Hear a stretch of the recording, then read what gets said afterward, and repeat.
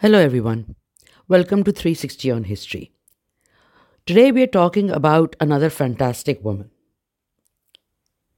We are all now fully aware that human induced activities have and are releasing carbon dioxide into the atmosphere. And this carbon has warmed our planet, resulting in a changing climate. What most of us don't know is that while even the ancient Greeks knew that human activities can change climate, it was a woman scientist in the 19th century who actually wrote a scientific paper theorizing that altering the proportion of carbon dioxide in the atmosphere would also alter its temperature. Her name was Eunice Newton Foote, and her paper, Circumstances Affecting the Heat of the Sun's Rays, was presented at the American Association for the Advancement of Science conference in 1856. But the paper was not delivered by her, but by a man, Professor Joseph Henry of the Smithsonian Institution. The paper was published later in 1856 under her name in the American Journal of Science and Arts, but was never included in the proceedings of the conference. After conducting a series of experiments demonstrating the effects of the sun's rays on different gases in 1856, Eunice Foote wrote in her paper, "The highest effects of the sun's rays I have found to be in carbonic acid gas." Carbon dioxide was known as carbonic acid gas at that time, and Eunice theorized that the proportion of CO2 in the atmosphere changed its temperature, something we all know now. Effectively, she had discovered that the main component of the greenhouse effect, that is, the ability of gases in the atmosphere to trap solar heat, first highlighted by French scientist Joseph Fourier in the 1820s, were carbon dioxide gas and water vapor. She concluded that more CO2 would increase atmospheric temperature by trapping more heat. She wrote, "An atmosphere of that gas would give to our Earth a high temperature, and if, as some suppose, at one period of its history, the air had mixed with it a larger proportion than at present, an increased temperature from its own action, as well as from increased weight, must have necessarily resulted."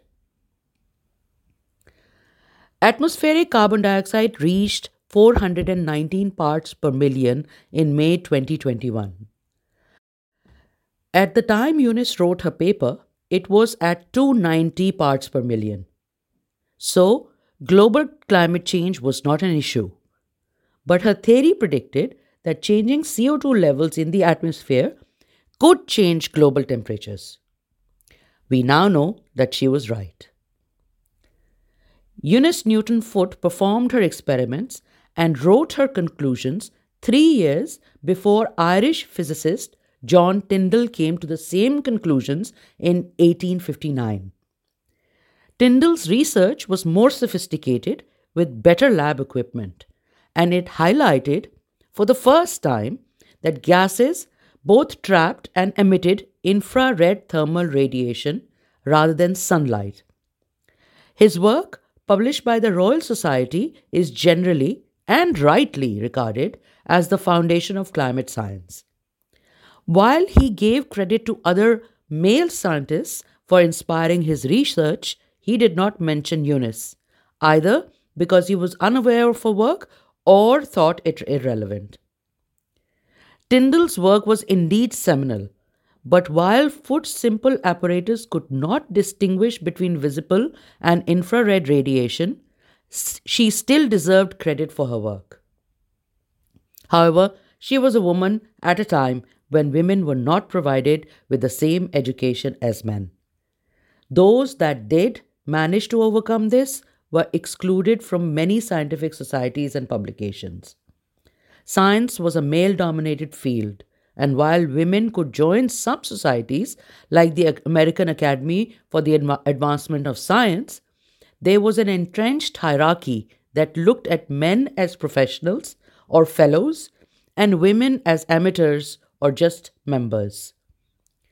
Perhaps it was also that John Tyndall's opinion of women scientists was prejudiced by sexism. His biography, The Ascent of John Tyndall, says that he often exhibited surprise at women's intellectual capabilities, and though he imagined that women could understand anything revealed by the savants, he did not believe that they had the same power of imagination and discovery. Eunice did not stop at just one paper. Her second publication, On a New Source of Electrical Excitation, was published the following year. Women in the USA published 16 papers in physics in the 19th century, out of which only 2 were published, both by Eunice Newton Foote. She was a farmer's daughter, born in 1819 in Goshen, Connecticut, but grew up in Bloomfield, New York, and was educated at the Troy Female Seminary in 1836 to 1838, from the ages of 17 to 19. There, she was taught scientific theory.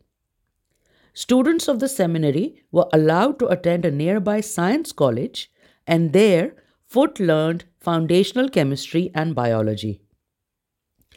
There, she was influenced by the textbooks of Almira Hart Lincoln Phelps, a female pioneer of women in science, a botany expert, and the third female member of the American Academy for the Advancement of Science. This college provided a science curriculum and also housed the only 2 chemistry labs in the world for students.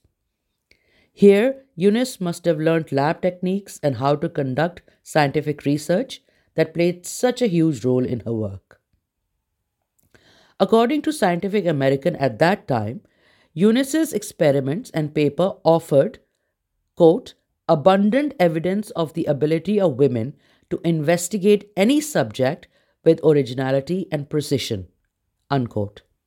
However, Eunice was forgotten, and her work then seems to have disappeared from scientific history and knowledge.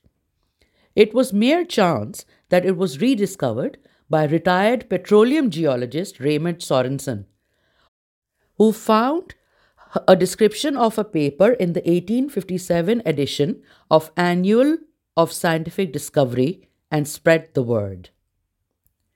Eunice Newton married Elisha Foote, a judge, statistician, and inventor in 1841. In addition to being a scientist, she was also a campaigner for women's rights. She was a member of the editorial committee for the 1848 Seneca Falls Convention, the first convention on women's rights. As a member, she and her husband were signatories of the convention's Declaration of Sentiments, also known as the Declaration of Rights and Sentiments, a document signed by 68 women and 32 men, 100 out of around 300 of the convention's attendees. She died on September 30th, 1888, at the age of 69, in Lenox, Massachusetts, and is interred at Greenwood Cemetery, Brooklyn, New York. Eunice Newton Foote's paper is an integral part of the understanding of human impact on Earth's climate, a first step taken by a woman scientist to increase the climate science knowledge we have today. The featured image is a photo of her paper. Thank you for joining me on 360 on History. See you again next time.